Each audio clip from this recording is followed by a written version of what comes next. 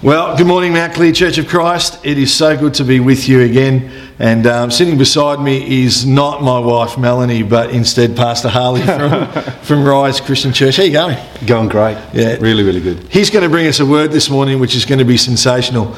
Before we get there, I want to remind everyone, and thanks for those that found the Minty last week, but if you keep looking for the Minty, see who finds it this week. If there's a winner, you get movie tickets. If there's not, we just keep going for next week. Thank you for loving each other during this season, particularly with the extra lockdown and restrictions that are in place.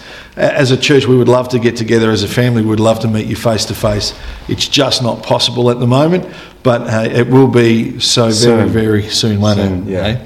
But we're going to open in prayer. We're going to throw it to Harley. He's going to preach a message that's going to rock our world, and we'll see what God's going to do with it all. I'm sure at the end of it, we'll be more like Jesus, in Jesus' name. So, Father, we just thank you, Lord, for the opportunity that we have to come into your presence. We thank you, Lord, for men and women of God who preach your word and preach it in truth. And we thank you for you, Holy Spirit, that you bring that word into our hearts for us, for those around us, so that we can be a blessing and so that we can be more like your Son. So have your way this morning, have your way today, in Jesus' name. Amen. Amen. Well, first thing I want to just say thank you for having me here. I know we've been great friends for a long time, and I was thinking about why we're such great friends, and I think it's because I get intense and you know how to joke when I get too intense. So I just give you the privilege of making a joke when I have a really intense point this morning. It's totally okay. So this morning I want to actually follow up on something that I started last week in our own church at Rise. And it's the profile of an excellent spirit. And it's something that we see, it's a statement made about Daniel in the book of Daniel in chapter 6. And we're going to go to chapter 6, and that'll be our starting place. If you want to look at the first part of this message, you can check out our own page and look at last week's message. But today I just want to bring some further points on what I see as the profile of an excellent spirit. What are the characteristics of Daniel? Why was he called a man with an excellent spirit? And I want to take you first to Daniel chapter 6, verse 10. It says, "Now when Daniel knew that the writing was signed, he went home, and in his upper room, with his windows open toward Jerusalem, he knelt down on his knees 3 times that day and prayed and gave thanks before his God, as was his custom since early days." If you go back and read the chapter, you'll understand that Daniel had just seen the written decree being signed by King Darius, and that was basically a petition that the satraps and governors had put to Darius to make sure that no one could worship God or petition him or anybody else other than Darius for 30 days. So Daniel, as soon as he knows that this trap has been set for him, he knew that this could get him in trouble. He went home, opened up his window toward Jerusalem, knelt down on his knees 3 times that day, as was his custom, and prayed with thanksgiving. And I want to just look at this verse and unpack some of the things that I see in it. As highlighting his excellent spirit as a clue for us too. How are we, walking before the Lord with an excellent spirit? I think you mentioned, it was either last week or the week before, we carry this treasure in jars of clay. Yeah, and we've been talking about the cost. What's the cost for us as disciples of Jesus to follow him, to truly follow him, to experience all of him. And really, that point is that though he's paid the ultimate price, there is a cost for us. There is a time where we need to pay a price. And even just starting off with Daniel, because I used him as an example last week, he's prepared to pay a price for his God. And I know you may touch on it, but we know that at the end of it all, the nation, our God, is made great within that nation because he was willing to pay a price that no one else was, Definitely. I love what you brought up about, we carry this treasure in jars of clay. It says of Daniel, there was an excellent spirit in him. And the point I made last week was that, it's what's within us that causes us to be excellent on the outside. It's first inside us, and then it's manifest on the outside of us. Yeah. There's a point that I see in Daniel's first response to this written decree being signed. He opens the windows toward Jerusalem. Now that seems like a kind of a by the way kind of point. It doesn't seem to be that significant. But there's there's something in the Old Testament that I think is a clue to his excellent spirit. And I'll make this statement: an excellent spirit is governed by the Word of God. Governed, I use that word deliberately because excellence is not just knowing the Word of God, it's actually letting your life being governed by the Word of God. Yeah, awesome. See, he, I believe, was reflecting on what King Solomon had prayed. And there's two accounts of this prayer. One is in 2 Chronicles chapter 6, and one is in 1 Kings 8. Listen to what King Solomon prayed after the temple had been completed. He prayed this prayer for the people of his time and also for the generations that were to follow. He said, when they return to you with all their heart and with all their soul in the land of their enemies, who led them away captive, and prayed to you toward their land which you gave to their fathers, the city which you have chosen and the temple which I have built for your name, then hear in heaven your dwelling place their prayer and their supplication and maintain their cause. It seems like a simple thing, but Daniel opened his windows toward Jerusalem, toward the temple, because Solomon said, God, when they turn toward this place, hear their prayer. So here's Daniel opening up the windows toward Jerusalem and praying. So the word of God must mean something to our lives. It must determine our actions. Otherwise, we're not really living in the excellence of the Spirit. We're not really carrying the treasure in jars of clay. Yeah, come on. The thing that I love about Daniel is that here's a man, the first 6 chapters kind of really talk about the story of his life and the life of Shadrach, Meshach and Abednego. You can read those first 6 chapters. And then the next 6 are pretty much all prophecy and angelic visitation. And it got me thinking, why was Daniel chosen for such a dramatic encounter with God? Come on. That millions of people would read about and argue about and debate about and get their theology for a lot of end times teaching. Here's a man that knew how important the Word of God was, and therefore God honoured him with the prophetic word. I see something that Jesus said in the story of Lazarus and the rich man. Jesus said, or speaking of Abraham, when the rich man said to Abraham, come on, can you get Lazarus to come and dip his finger in water and come and cool my tongue? And Abraham said, no, there's too great a gulf. And then the rich man said, can you get Lazarus to go and tell my brothers, about this place? And Abraham said, listen, if they've got Moses and the prophets and they're not willing to do anything with that, they probably won't do anything if someone to rise from the dead and witness to them. You see, an excellent spirit understands how important the Word of God is, and allows its life to be governed by the Word of God. And in that place where we say, God, your Word is important, I will do what your Word says, God, I think, trusts us with the secrets of his own heart. Here's a man who was trusted with a vision of days to come. And I believe that Daniel's excellent spirit actually positioned him to receive those prophetic encounters. Well, he was fully surrendered. Yeah. He was fully prepared to pay a price. He was going to stand for his God no matter what. Yeah. And I think for each of us today, particularly for those of us, you've got to understand that we capture the heart of God when we look at the Old Testament.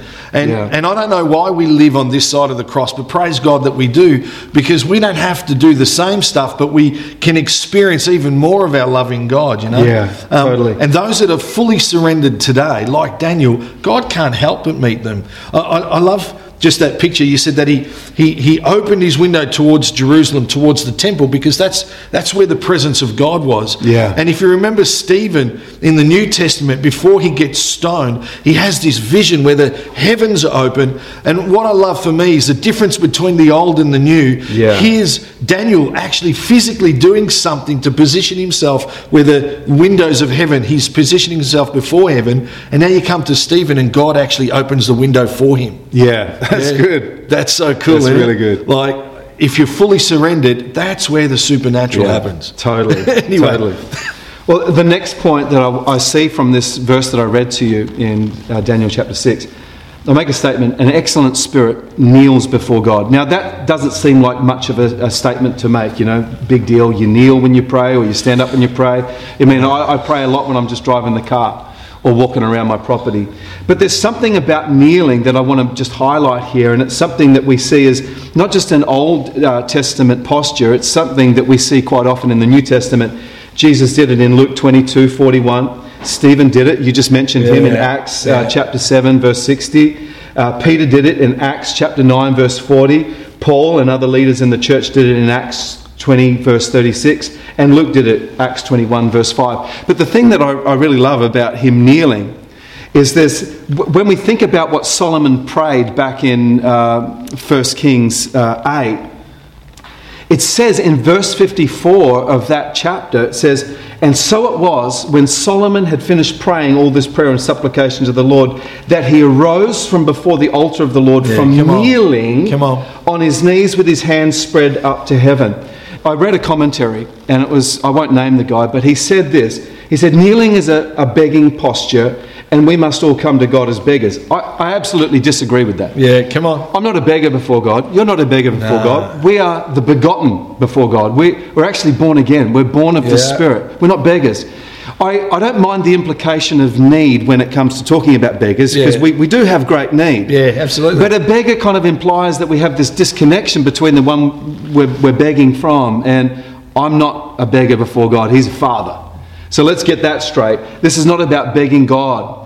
It's simply about adopting a posture of vulnerability. Yeah, do you know, come on. You have a posture of you are vulnerable when you're on your knees. When you're standing, you're ready. You can attack, you can fight, you can be ready to go to war. But on your knees, you're kind of vulnerable. It takes a while to kind of get out of that posture to an attacking posture. And the point I want to make is that vulnerability and victory are the two sides of the same coin. In the spirit world, if we're prepared to be vulnerable, both before God and also before men, that is the key to spiritual victory. And I would say that also in kind of addition to that thought is that God says in James, I think it's chapter 4, God opposes the proud.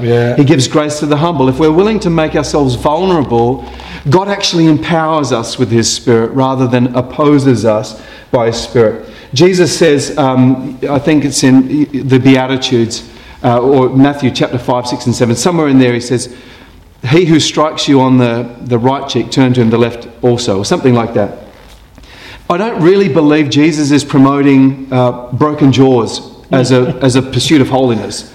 But basically he's saying, when you get hurt, don't turn away like most of us do. You see, when I get hurt, I usually kind of put the walls up. You know, I don't want to be hit a second time. Now, I haven't been hit on the face too many times, but my heart has copped some blows, as all of our hearts have. We've been hurt, we've been wounded. Jesus is basically saying, stay vulnerable if you want to live in victory. Because when we go into self-protection mode, that's really a manifestation of pride, not humility.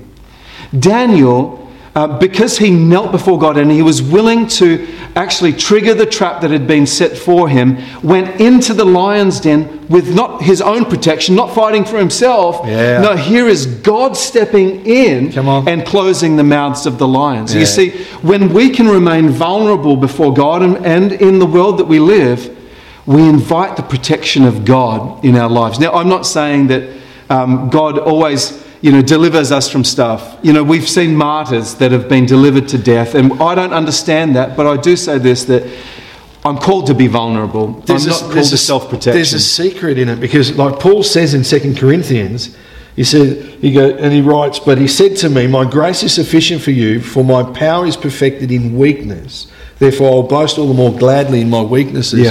You can't boast of your weaknesses unless you're vulnerable. And so when you have this heart of vulnerability before the Lord, you can share with him your fears, your struggles, your weaknesses, and it's in that place that his power is paramount. Totally. And that Daniel walks in knowing that he has no capacity whatsoever. He kneels before the Lord in this position of vulnerability, and he goes, you know what, God, come what may, I'm sticking up, I'm just going to go for it. That's right. But I need you. And because of that, in his weakness, God's power is made manifest.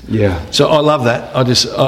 It's such a truth for us today, because it's not normal in our Western culture, in the lives that we live with, everything that we have, to actually be vulnerable, to be transparent, so for people to see the real us. And the truth is, God wants to do a work in all of us and transform us into the image of his Son, but he can't do that unless we're vulnerable. Yeah, that's right.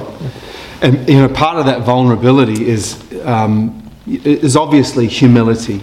And the point I want to make about humility is it's really the foundation of true authority. Yeah. I think about the story of the centurion that approached Jesus and said, "Jesus, can you heal my servant?" And Jesus' response was, "Sure, I'm on my way, I'll come to your house." And then the centurion has this amazing response to Jesus. He said, No. I understand this authority thing because I'm a man under authority. Yeah. And I'm also a man who has authority. I say to this one, go, and he goes, and this one, come, and he comes. And then Jesus' response to the centurion was, this is great faith. I haven't seen faith like this before. And there's only 2 mentions of great faith from Jesus in the Bible. One was a woman who was prepared to take the crumbs from the table. Yeah. And the other one was the centurion who said, I'm under authority and I have authority. You see, true humility is being under the authority of God and the authority of man. Whether it's good or bad, we need to learn how to submit to authority and honour authority, not because authority is perfect in a worldly sense, but because we are honourable people. Yeah. We're not called to blaspheme. We're not called to belittle. We're not called to drag people's names through the mud. That's a good word. And people don't always do honourable things, but because we are honourable people, we choose to refrain from that kind of conversation and that language. And, James, again, I think it's in James chapter 4, he said, submit to God, resist the devil, and he will flee from you. The point to having authority in life and authority over the devil is first submission to God. And I want to say this, that if the devil isn't fleeing you, there may be a problem with your submission. I think we all wrestle with it at times. We want to be able to just tell the devil to go, and I think sometimes he mocks us and says, well, who the heck are you?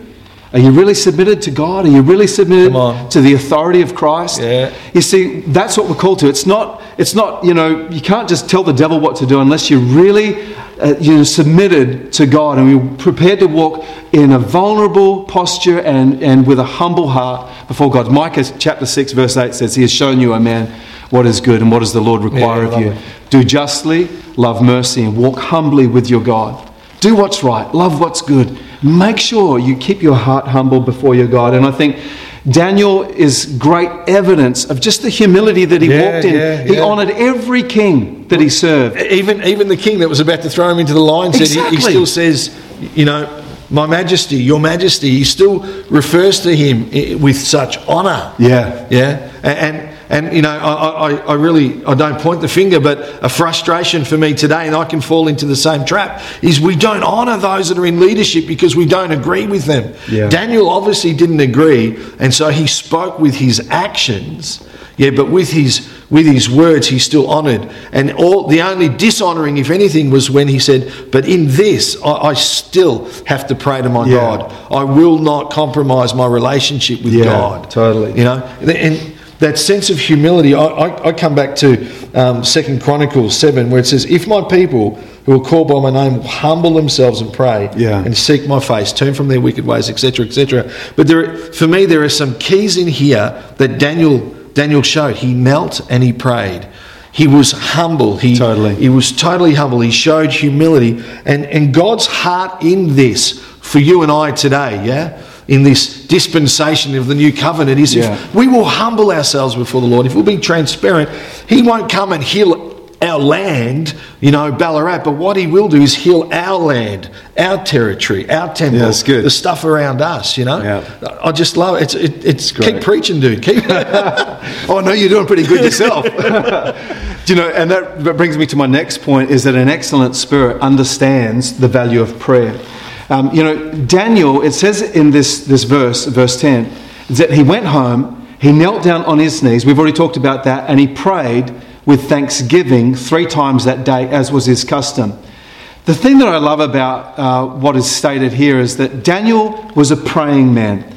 Prayer was not just amplified in times of difficulty, nor was it lessened in times of ease. It was just his habit. Yeah. It was something that he did, and it says from early days, as was his custom from early days. Now, I don't know how early those days were. It was the start of the captivity. And we know that the start of the captivity was, nearly 70 years prior, because in chapter 9, he was getting to the point of almost the end of the captivity. So he's been praying for a long time. Jesus said something in Luke chapter 18, verse 1. He says, this parable he spoke to them, that men always ought to pray and not lose heart. Yeah. If there's one thing that you want to build a good habit around, and we know the power of a habit. All of us know the power of a bad habit, and any one of us can get into bad cycles, addictive cycles, if we're not careful, and we can make something a habit that really affects our own well-being. But if you want to make a habit of something or anything, make a habit of prayer. Yep. Make it your custom. Come on. Whether it's once a day or 3 times a day, make it a habit to be in the presence of God, not only just putting before Him all your requests and all of your burdens. It says that Daniel prayed with thanksgiving. Yeah, I just love that. We don't often want to thank God when things are tough. We want to complain. Yeah. But he's praying with thanksgiving before he's probably aware that he's going to be thrown into a lion's den because he's already triggered that trap. I just love the fact that he's praying. And Harley and I were actually talking yesterday. We had a minute of whatever day it is. It's Sunday today. I'm lost. But we were together with a couple of ministers and we were just chatting and we were talking about prayer. And you made the point that prayer is part of our communication, our relationship. Yeah. And so God can talk to us, but if we don't talk back, that's no relationship. And I love that whether it was a good season or a bad season, he was in the habit of actually talking out his relationship with God. And you and I, if we're going to call ourselves Christians, Christ ones, then somewhere in our day, if it's a true relationship, then we need to have conversation with our God. Totally. Otherwise, we'll never see stuff like this happen in our own lives, and it'll always be for those people back then or that person sitting next to you, and it'll never be for you or for me. But oh wow, this is gold because it's just real life stuff. We may not be thrown into the lion's den, but you may have. I hope not. Absolutely, they'll probably chew on me longer. But family members that go, "Why do you tithe? Why do you give your money to the church? Why do you do that?" You'd be so much like there are always going to be things that come against us where we need to make a stand in our faith for the Lord. Will we be prepared to do that? Will we humble ourselves? Will we pray in good times and bad? Will we honour those that are in leadership around us? This is really good stuff for us, because you just said if the devil's not fleeing, then what's our submission look like to God? What does our relationship look like with Him? Is it something that we know here or something that we know here? Yeah, that's good. Yeah. Anyway, and in the context of prayer, there's only one more point that I want to make from Daniel, and it's not found in the first 6 chapters. It's actually found in chapter 9. And we know that, go and read the chapter. I invite you to just do that just so you get the context. But he's aware because he's read the book of Jeremiah, and he sees that there was 70 years of captivity kind of prophesied. And he's like, okay, now I'm praying into that. So here we see another enforcement of being a man of the word. Here he's reading the prophet Jeremiah, and it causes him to go to prayer. And I'll make a statement, then I want to just read some verses to back it up. Yep. The statement is this: an excellent spirit doesn't distance others from blessing, nor itself from blame. Now we know in the early chapters of Daniel, when Nebuchadnezzar threatened the satraps or the wise men, he said, "I want you to tell me the dream and the interpretation." And they all said, "Look, we can't do that. It's impossible." But Daniel went to his God. God gave him the dream and the interpretation. And the first thing that Daniel did was say to the leader who was kind of leading under Nebuchadnezzar, said, "Stop killing the wise men." In other words, Daniel was prepared to share the blessing and favour of his God on his life with everybody else, even though these guys were probably serving and worshipping demons. Come on. So here Daniel is saying, I want to include others in the blessing. But here in Daniel chapter 9, he's not distancing himself from blame. He's not saying, well, it was our fathers that did the bad thing in Israel that got us thrown into captivity. He confesses his own sin and identifies with the nation as a whole and says, oh, you know what? We're all in this together. Let me read it to you. There's a song, a commercial. We're all in... Anyway. Thank you for that. Daniel 9 verse 8 says, O Lord, to us belongs shame of face, to our kings, our princes and our fathers, because we have sinned against you. To the Lord our God belong mercy and forgiveness, though we have rebelled against him. We have not obeyed the voice of the Lord our God to walk in his laws, which he set before us by his servants, the prophets. See here, Daniel is identifying, he's using the we to include himself in Israel's captivity. I love that. And then in verse 20, he says, Now while I was speaking, praying and confessing my sin and the sin of my people Israel, and presenting my supplication before the Lord my God for the holy mountain of my God.